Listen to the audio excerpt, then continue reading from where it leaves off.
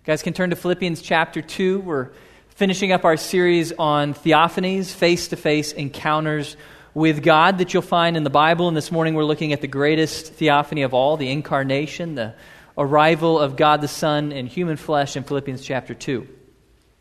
Now it's 2014 and I have already forgotten how I used to survive in life without the internet. I was thinking the other day about how there's so many things in my day-to-day life that now I'm completely dependent on the internet, and I have no idea, really, how I would do them if I didn't have the internet on my phone. One example, this summer I've been repairing an older car, and it's kind of old, it's been driven a lot, and so a lot of the parts aren't where they're supposed to be anymore. And they're kind of broken, they're not working really well. And so I'll crawl under the car and I'll look at it and I'll realize, man, I don't have a clue what to do because I'm not a mechanic. I don't know anything about it. But the beauty of the internet is I pulled my phone out of my pocket and I search on Google and I pull up Moz. I look at pictures of the car coming out of the assembly line. I can see exactly what it's supposed to look like. I can see what the ideal was, so I can see exactly what's wrong, what needs to be fixed, what needs to be tweaked. I love having the opportunity to see that picture because it gives me a goal. It gives me a knowledge of what to work towards. You guys do the same thing all the time. So dependent on the internet, on the pictures you can find. You want to bake a recipe, so what do? You go to Google and you look at pictures of it so you know how to make it. The pictures give you a goal to work towards. You got to build a bookshelf or a piece of furniture. You go to Google and you look up pictures of that piece of furniture because they show you the ideal. They show you what it's supposed to look like so you have a goal to work towards. Well, that's actually exactly what you're going to get in this morning's passage. It's a picture. It's a portrait. It's a picture for you of the ideal human life. So Philippians 2 gives you a picture of a life perfectly lived. The best human life ever lived. You get to see it in this picture, this example of Jesus Christ in Philippians chapter 2. So we're going to look at this picture of Jesus this morning, this picture of the ideal human life, not just so that we know it, but so that we can follow it. So that we can follow his example, so that we can imitate him as he lived the ideal human life. So look with me, jump with me into Philippians chapter 2. We're going to start in verse 5 as we look at our example, our model of the ideal, the perfect human life. Look with me, chapter 2, let's start in verse 5. It says, "Have this attitude in yourselves, which was also in Christ Jesus, who, although he existed in the form of God, did not regard equality with God a thing to be grasped. But he emptied himself, taking the form of a bondservant and being made in the likeness of men. And being found in appearance as a man, he humbled himself by becoming obedient to the point of death, even death on a cross." Now, if the Bible was a mountain range that you were looking at, this would be the peak. This passage, this is Everest. It's the greatest passage you'll find in the Bible, because in this passage, Philippians 2, not only do you see God in human flesh, Jesus, not only do you see who Jesus is, and not only do you see what Jesus did for you, but you get to see into the mind of God. That's what I love about Philippians 2. You get to see into the mind of Jesus Christ. You get to find out what he was thinking about life. You get to see his attitude, what he thought about himself, what he thought about his mission. Now, the reason that God reveals this information, this insider information about what was going on in the mind of Jesus Christ, the reason he reveals it to us is not just for information, it's not just for the sake of theology, it is a call to action. Verse 5. Have this attitude, this mindset, this way of thinking about yourself and about life that you see in Jesus Christ. So just as Jesus acted in the incarnation, so we are to act every day of our lives. This is our model. This is the pattern that we are to live. This is how we should act. As Jesus acted, so we are to act. So what I want us to do this morning is I want us to look at the life of Jesus, this ideal life, this perfect life. I want us to look at it carefully so that we have a goal to aim for, so that we know what our lives should look like. And as we walk through this passage, I'm going to share with you 5 characteristics of the ideal life. 5 characteristics from Jesus of the perfectly lived human life, so that you'll know what your goal is in life. So let's jump right in. The first thing that we learn about the ideal life as Jesus models it for us is, in the ideal life, you know who you are. That's the first step. You can't do anything else in this passage if you don't get the first step right. You know who you are. Jesus knew who he was. You see that right at the beginning of the description of Jesus, verse 6, who, although he existed in the form of God. Now let me explain that just for a moment, a little theology here. When it says form of God, that's actually a really precise phrase in Greek. It does not mean in the appearance of God or in the likeness of God or similar to God. It means in the exact nature or essence. So what Paul's telling us is that Jesus is in his very nature, in his essence, he is God. Jesus is what God is. He's God, and that's not a surprise to you guys. That's really clear in this passage. You've heard that before. You see it throughout the New Testament. Common theme that Jesus is literally God in human flesh. Colossians 2:9, for in him all the fullness of deity dwells in bodily form. Hebrews 1, and he is the radiance of his glory and the exact representation of his nature and upholds all things by the word of his power. So Jesus is literally God, all of God in human flesh. So God the Son and human flesh. That's who Jesus is, and it's important to understand. Jesus knew that about himself. If you read the Gospels, you will never see Jesus go through an identity crisis. Never had some moment where he woke up and thought, gee whiz, I think I'm God. This is great. No, there's no moment like that. He always knew who he was. He knew it clearly. And you see that. He's careful who he shares that with because that's big news. But when he's ready to share it, he just comes right out. He tells people exactly who he is. John 8:58, Jesus said to them, truly, truly, I say to you, before Abraham was born, I am. Therefore, they picked up stones to throw at him. Jesus makes a couple huge claims here. First of all, before Abraham was. Abraham lived 2,000 years before Jesus, so Jesus is claiming pre-existence. I have existed 2,000 years ago. I was in existence, but that's not the big thing. The big thing is when Jesus uses bad grammar. Before Abraham was, should say, I was, right? Past tense, but he says, I am. Bad grammar, why does he do that? Because I am. It's not a phrase, it's a name. I am in Hebrew is Yahweh, the name of the God of Israel. So Jesus is saying, before your patriarch Abraham lived, I was always your God, Yahweh. So Jesus knows that about himself. He claims that, and the Jews get the point, right? Because what do? They pick up stones to kill him for blasphemy on the spot. So Jesus, he knew who he was. That's the first step in the ideal life. You have to know your identity. You have to know who you are. So who are you? Well, we're not God.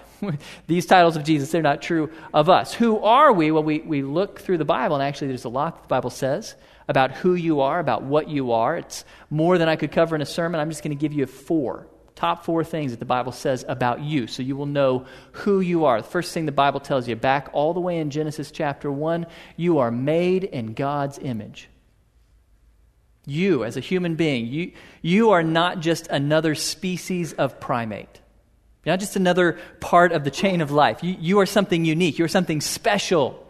You are the pinnacle of God's creation. You are made in his image. Unlike anything else on earth, you're made in God's image. That doesn't mean you are God. It means that you are crowned with God's glory so that you can know God and represent him on earth.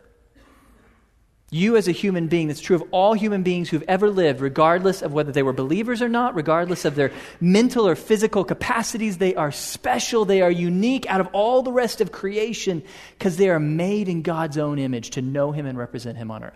So that's true of you. You're made in the image of God. Second, you are unconditionally loved by your Creator. Again, that's true of all human beings who've ever lived, not just believers. How do I know? John 3:16. For God so loved the world, not just believers, the whole world. Loved the whole world, every human being who's ever lived so much that he gave his own son to die for our sins. So that's true of all human beings, made in the image of God, unconditionally loved by their Creator. But for those of you who have believed in Jesus, who have chosen to believe that Jesus died for your sins and rose from the dead so that you could have eternal life, two more things that are true of you according to the Bible. You are a child of God. Paul says in Galatians 3, for you are all sons of God through faith in Christ Jesus. Because you have trusted in Jesus, you have been adopted into the family of God. And as a result, all the rights, all the privileges, all the riches, all the inheritance that belongs to members of God's family, it is yours forever. You are safe and secure as a permanent member of God's own family. Fourth, final one I'll give you. You're a citizen of heaven. Paul says in Philippians 3, "But our citizenship is in heaven, and from it we await a Savior, the Lord Jesus Christ, who will transform our lowly body to be like His glorious body." So what you got to understand is this earth you live on, this is not your home anymore. This isn't where you belong. Your home is in heaven with God. You are a citizen of heaven. You are awaiting a day when you go home. And when you go home, you will not just be some wandering, listless spirit. You will be given a resurrected, glorified, perfected body that Jesus will give you so that you can enjoy God's presence in the riches of heaven for all eternity. Okay, so when you look at your life, at who you are, your identity as a believer in Jesus Christ, you are a person made in God's image, unconditionally loved, a child of God, and a citizen of heaven. And what that means is trying to make it really practical. What that means for every one of you in this room is you are special, you are loved, you are safe, and you are infinitely rich in Christ. You are special, you are loved, you are safe, you are rich. Now, why do you need to know that? Why do you have to understand that to live the ideal life? Let me tell you with a little illustration. My wife Julie will occasionally make for me my favorite dessert. It's a flourless chocolate cake covered in ganache. And men, if you don't know what ganache is, you are missing out on life. It is incredible. I love this dessert. The only problem with this dessert is it is a very small cake, little tiny cake. So when Julie makes this cake for me, I don't invite anyone over to my house. I don't want any of you to show up because I will need to offer you a piece of my cake. And if I gave you a piece of my cake, I have one less piece of cake for me. And I really love this cake. It's a limited resource, and so I tend to hoard it. But I want you to imagine with me for a moment. What if Julie, through some culinary wizardry, could create an infinite cake? So every time I give you a piece, the cake grows bigger to make up for it. What would happen? First of all, I would be really fat. But second, and more relevant to what we're doing this morning, I would feel free to be generous. Okay, I'd feel free to give you cake because I know if I give you cake, my cake isn't going to run out. I don't have to fear that by being generous to you, my cake's going to run out on me. And here's the principle. Here's what we're trying to get at. When you feel rich, you are free to give. When you feel poor, you are forced to hoard. It's a general principle in life. It's always true. When you look at yourself and you believe that you are rich, you are loved, you are secure, you are safe, then you are free to give. Because you know you are rich. But when you look at yourself and you feel poor and you feel unloved and you feel unlucky in life, then you can't give anything away. All you can do is hoard everything you have to try to make your life work. When you feel rich, you are free to give. When you feel poor, you are forced to hoard. That's why you must believe that in Christ you are rich. You can't apply anything else in this passage. Passage stops here for you. Until you choose to believe that in Christ you are special, you are loved, you are safe, and you are rich. You have to believe that about yourself to be able to follow the rest of what Jesus is going to do. Because in the rest of the passage, all Jesus is going to do is give. Give, surrender, sacrifice, give himself away. You cannot give if you believe you are poor. You can only give when you choose to believe that you are rich. Richly loved, safe, richly blessed in Christ. So that's where the ideal life begins. You gotta know who you are, that you are richly blessed in Christ. Once you know that about yourself, then you can move on to step number 2. In the ideal life, the perfect human life, second step, you surrender your rights.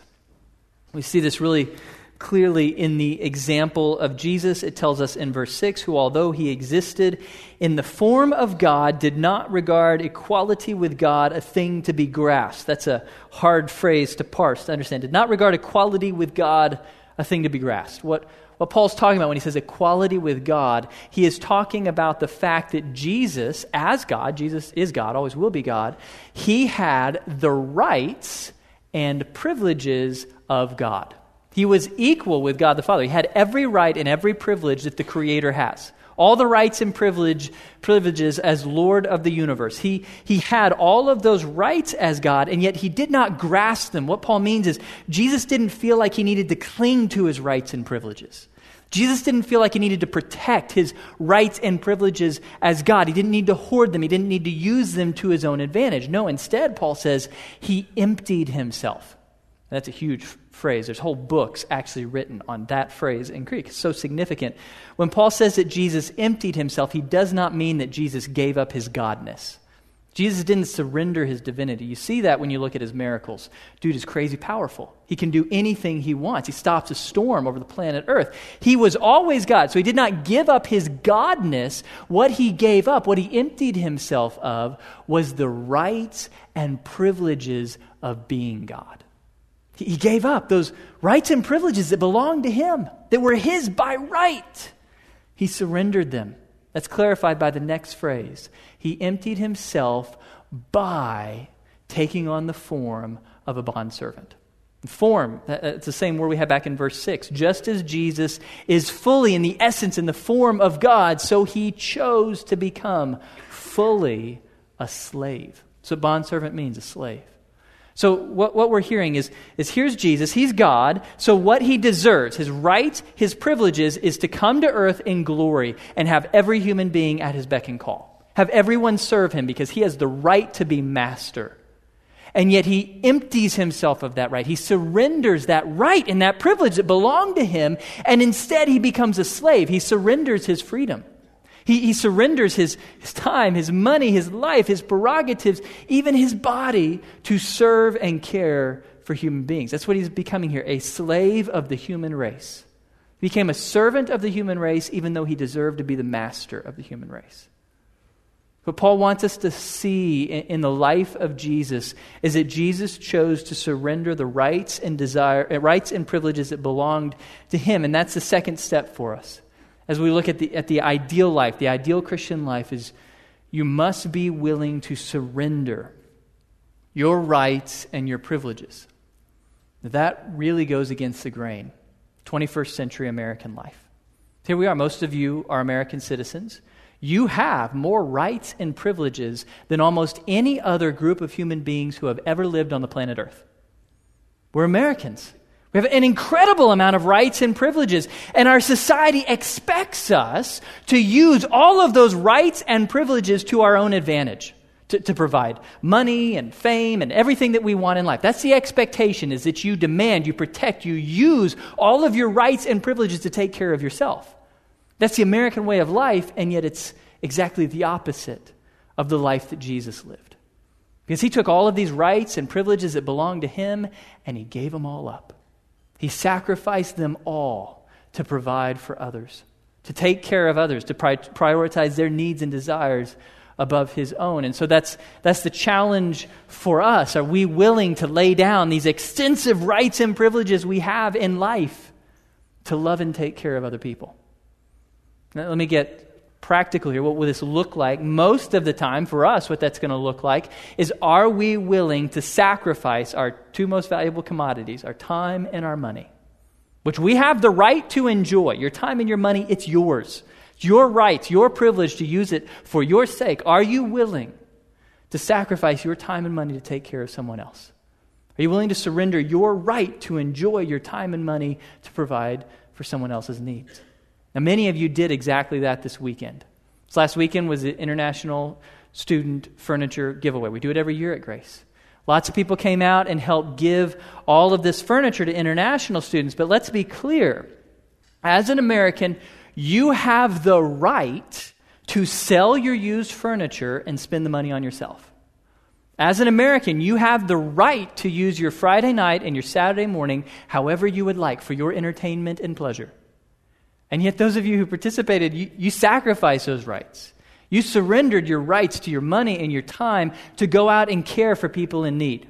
Why? Because you did not want these international students sleeping on the floor. You wanted them to have a bed. And even more important, you wanted them finally to hear about the love of Jesus Christ, because many of them never have. You wanted them to see Jesus' love in action. And so you surrendered your rights to your money and your time to serve someone else. That is the ideal life. That is the life of Christ. That's what it looks like to follow Jesus. You surrender your rights and privileges to care for the needs of someone else. So those of you who helped out with the furniture giveaway, thank you so much. Really successful year, because so many surrendered their rights to care for others. That's the example that Jesus lays down for us. We surrender our rights. Second step in the ideal life. Third step in the ideal life, you accept obscurity. Guys, let me ask you, be honest here. How many of you, when you have attended an Aggie football game, or as you've watched them build the new stadium, how many of you have caught yourself daydreaming about being on the team and getting to run out on the field in front of 102,000 screaming fans? I have. I totally have done that multiple times, and I'm the least football-y guy you're ever going to know. I'm a very small guy, not athletically inclined, never played a day of organized football in my life. I don't know how to do it. And yet, I'm driving down the road, and I see him building Kyle Field, and I dream about how awesome it would be to run out on the field with 102,000 people screaming your name. Why?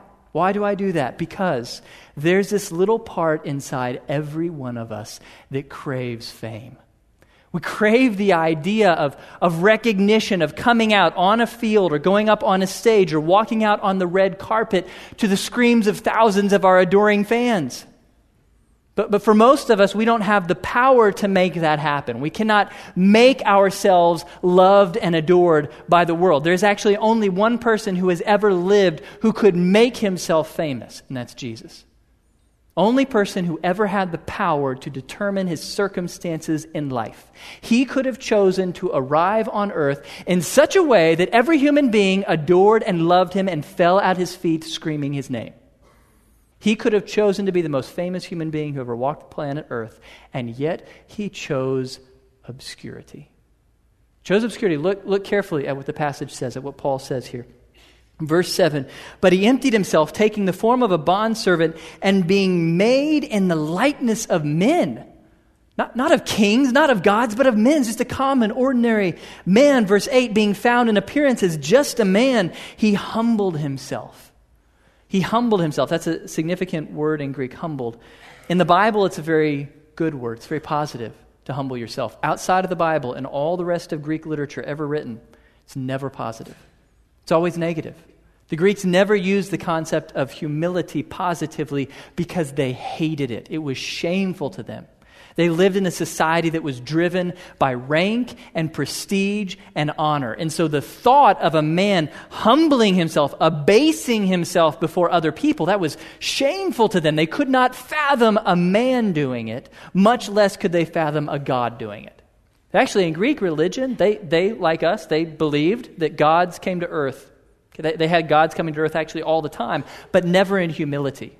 The Greek gods came to earth as mighty storms and tyrannical kings and powerful warriors, never in humility. It's Christianity alone that says that your God, the creator and sovereign of heaven and earth, humbled himself and came to earth as just a man. And actually, not just a common man, actually lower than that. In Isaiah 53, Isaiah says, he, that is Jesus, had no form or majesty that we should look at him, and no beauty that we should desire him. He was despised and rejected by men, a man of sorrows and acquainted with grief, and as one from whom men hide their faces. He was despised, and we esteemed him not. Jesus came in meekness, in poverty, in humiliation and shame. To use the modern lingo, let's think about it in modern terminology. When Jesus showed up on earth, he was not part of the 1%. Even though he could have chosen to be, he chose not to be. But let's also understand, he wasn't part of the 99% either, not as we typically conceive of it. He wasn't middle class by our standards. Didn't have a house, didn't have a form of transportation, didn't have any extra clothes in the closet, didn't have a retirement fund. He had nothing. He was just a common laborer with the clothes on his back. That's all he had. He was a poor, poor man by our standards. He chose to come in humility and live a life of obscurity. And I look at that fact that here's the one human being who could have actually chosen his circumstances in life. He could have determined his entrance onto the human stage. He could have had as much adoration and fame as he wanted, and he chose humiliation and obscurity. And that's incredibly convicting to me. Incredibly convicting, because I know there's such a strong desire in my heart of hearts for fame. I want lots of people to know me and love me. And there's a part of that desire that's not in and of itself bad. What's bad is when I let that become a goal. When I let that become my drive in life. I want more fans. I want more people who love me and know me and adore me. That's evil. That's ugly. That's not the life that Christ has called us to live. How do you know? Because your Savior chose a life of obscurity. You know that he is not calling you to a life that pursues fame above all else. So this summer, I had to actually take a hiatus from Twitter And here's why. Well, not that Twitter's a big deal, but I found that every time I would make a post on Twitter, it would inflame this ugly, ungodly part in my heart because I would track it and see how many people are favoriting, how many people are retweeting. And if lots of people retweeted, then I felt good about myself. And if very few did, then I felt bad about myself. And I had to step back and realize if my emotional state is tied to whether people retweet me or not, there's something really wrong with my life. That's not right. That's not good. How do I know that's not good? Because I worship a Savior who chose obscurity. So why do I care about fame? So the question before you is, are you willing to follow Jesus into obscurity? Are you willing to accept a life that is ignored by the world, that is ridiculed by the world? Are you willing to follow Jesus into rejection? It's a hard path. It's a difficult path. I know that's difficult to do, but that's the life that Jesus has called us to. Just look at your life. Think about your goals in life. Are you willing to follow Jesus into obscurity? Are you willing to be rejected? It is an anomaly of history that we, followers of Jesus Christ, are actually maybe a tiny little bit popular in this town. That's not how it usually works. Because we live in a world that was hostile to our Savior. And so our expectation should be that we will be ridiculed, rejected, humiliated, and forgotten. That is the lot in this life of the follower of Jesus Christ. Are you willing to accept that and make peace with that fact? That you are called to follow Jesus into obscurity and rejection.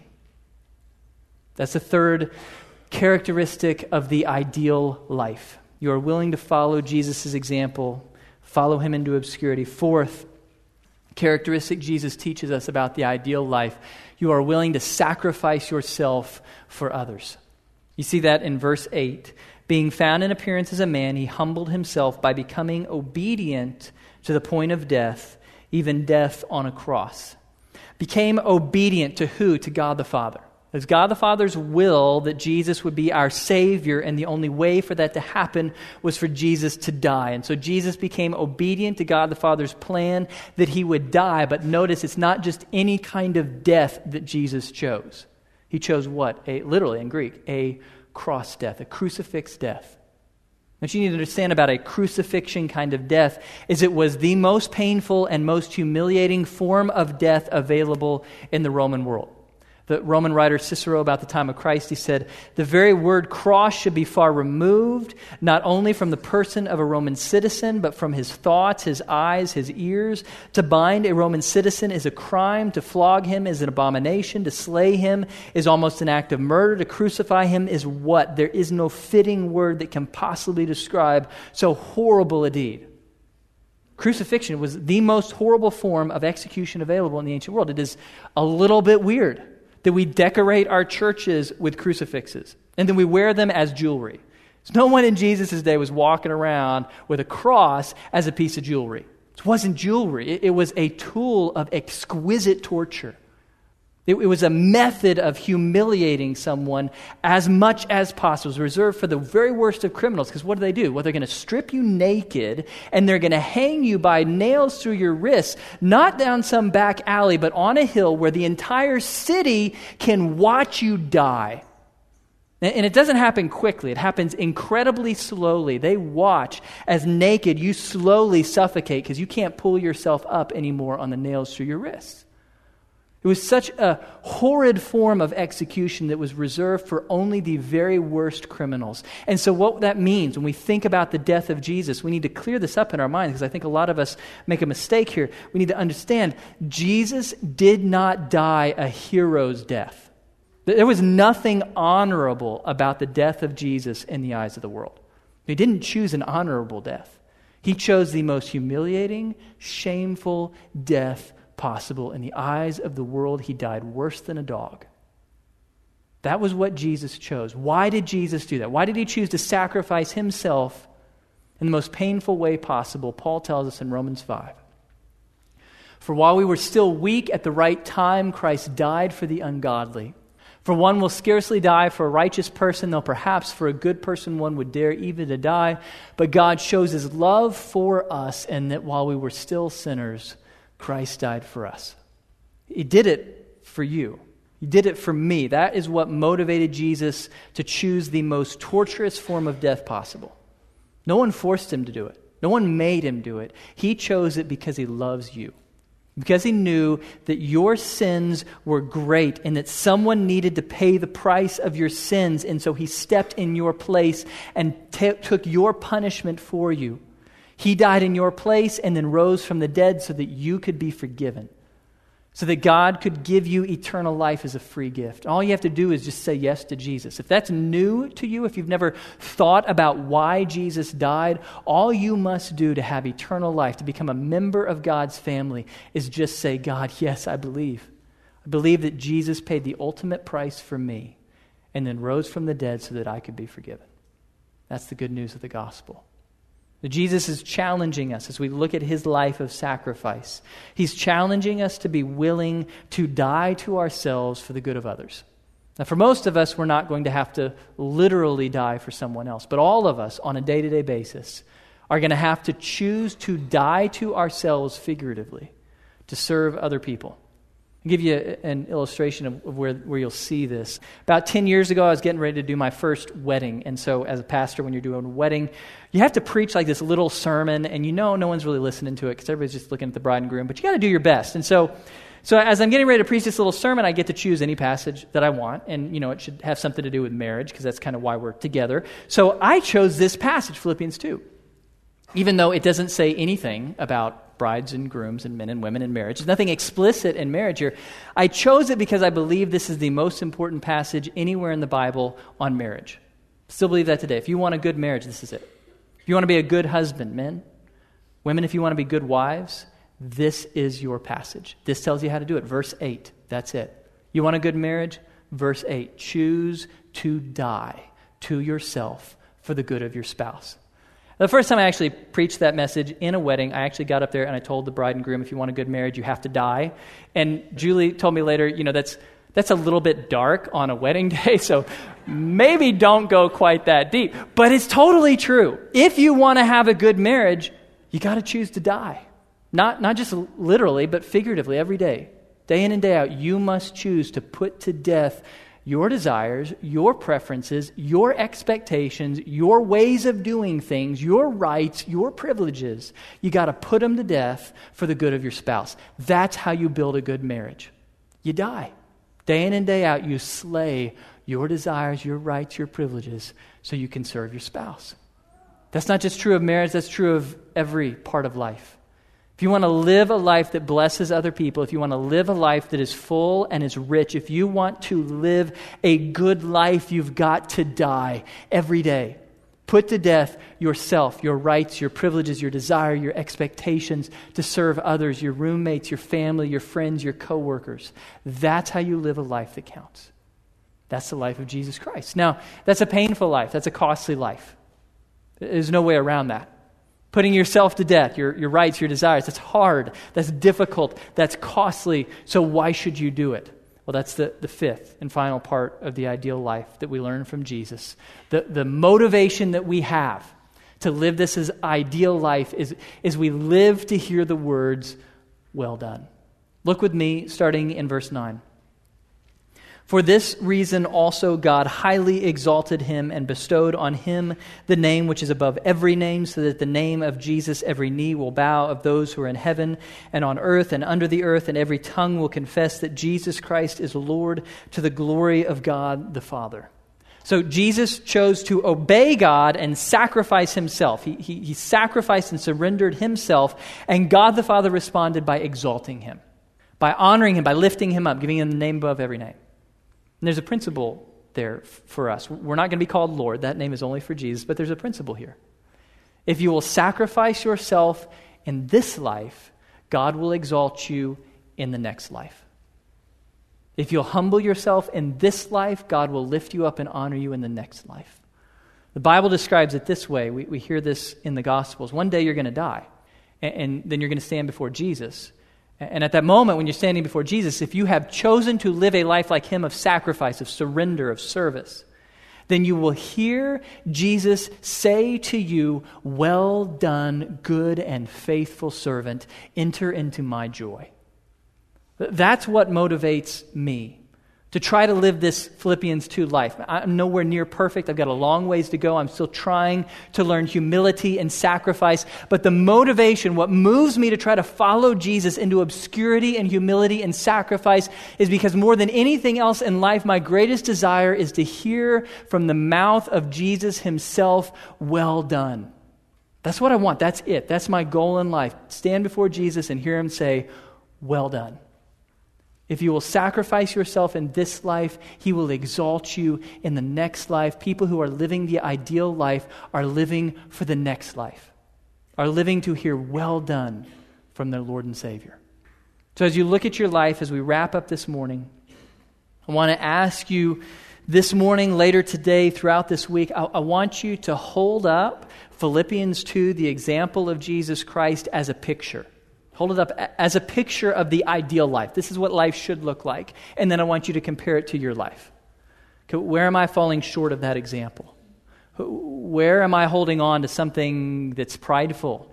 Where am I walking in vanity? Where's that area of vanity or pride in my life? I want you to repent of that, confess that to the Lord. I want you to look at your life and ask, what is that thing I'm clinging to, that right, that privilege, that possession that I'm stubbornly clinging to when I know I could give it away to serve someone else? I want you to pray that God will help you to open your hands and let it go. I want you to ask yourself, I want you to look around. Who are the people that I could serve? Who is the person? Make it particular, make it specific. Who's the person that God has brought into my life who needs my help?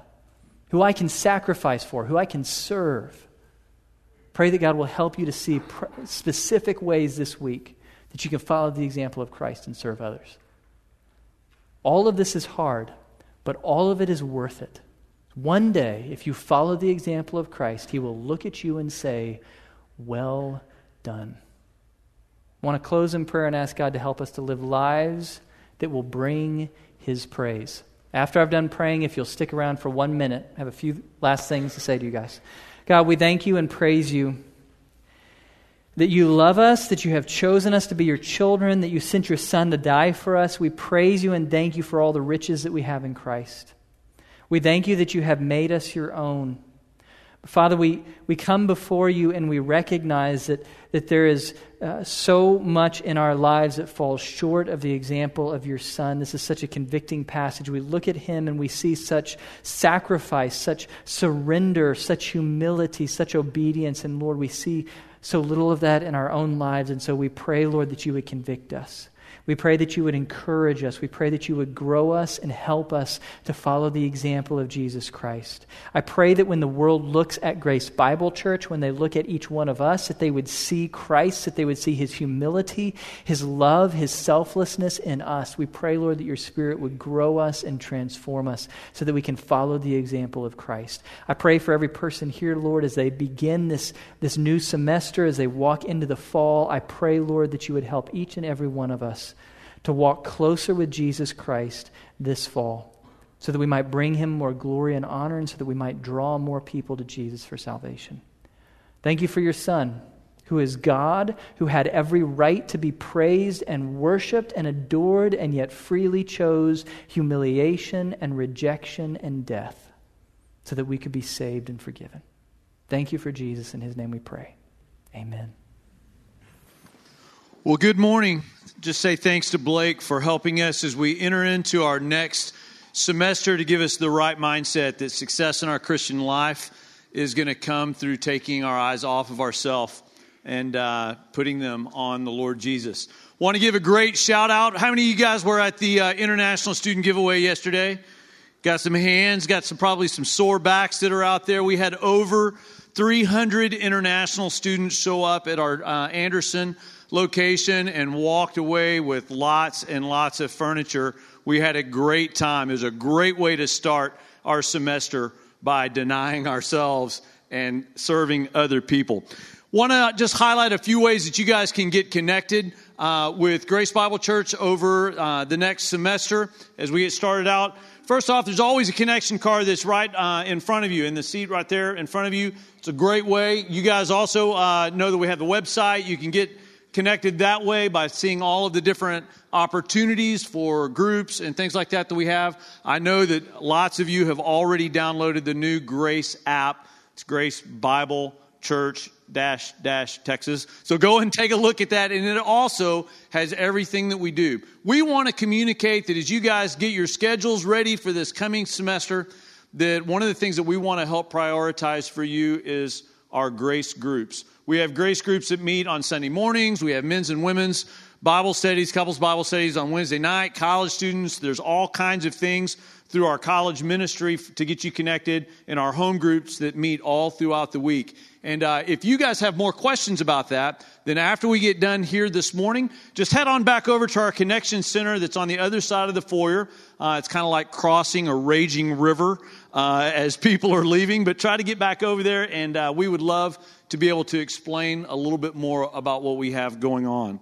A couple of other things that are going on. We're going to have First Worship, and that is going to be on Friday, August 29th. It's just a way that we want to kick off this semester as both of our congregations here at Southwood and Anderson, meeting at our Anderson location. We're going to get together and have some praise and worship and focus our eyes on Jesus.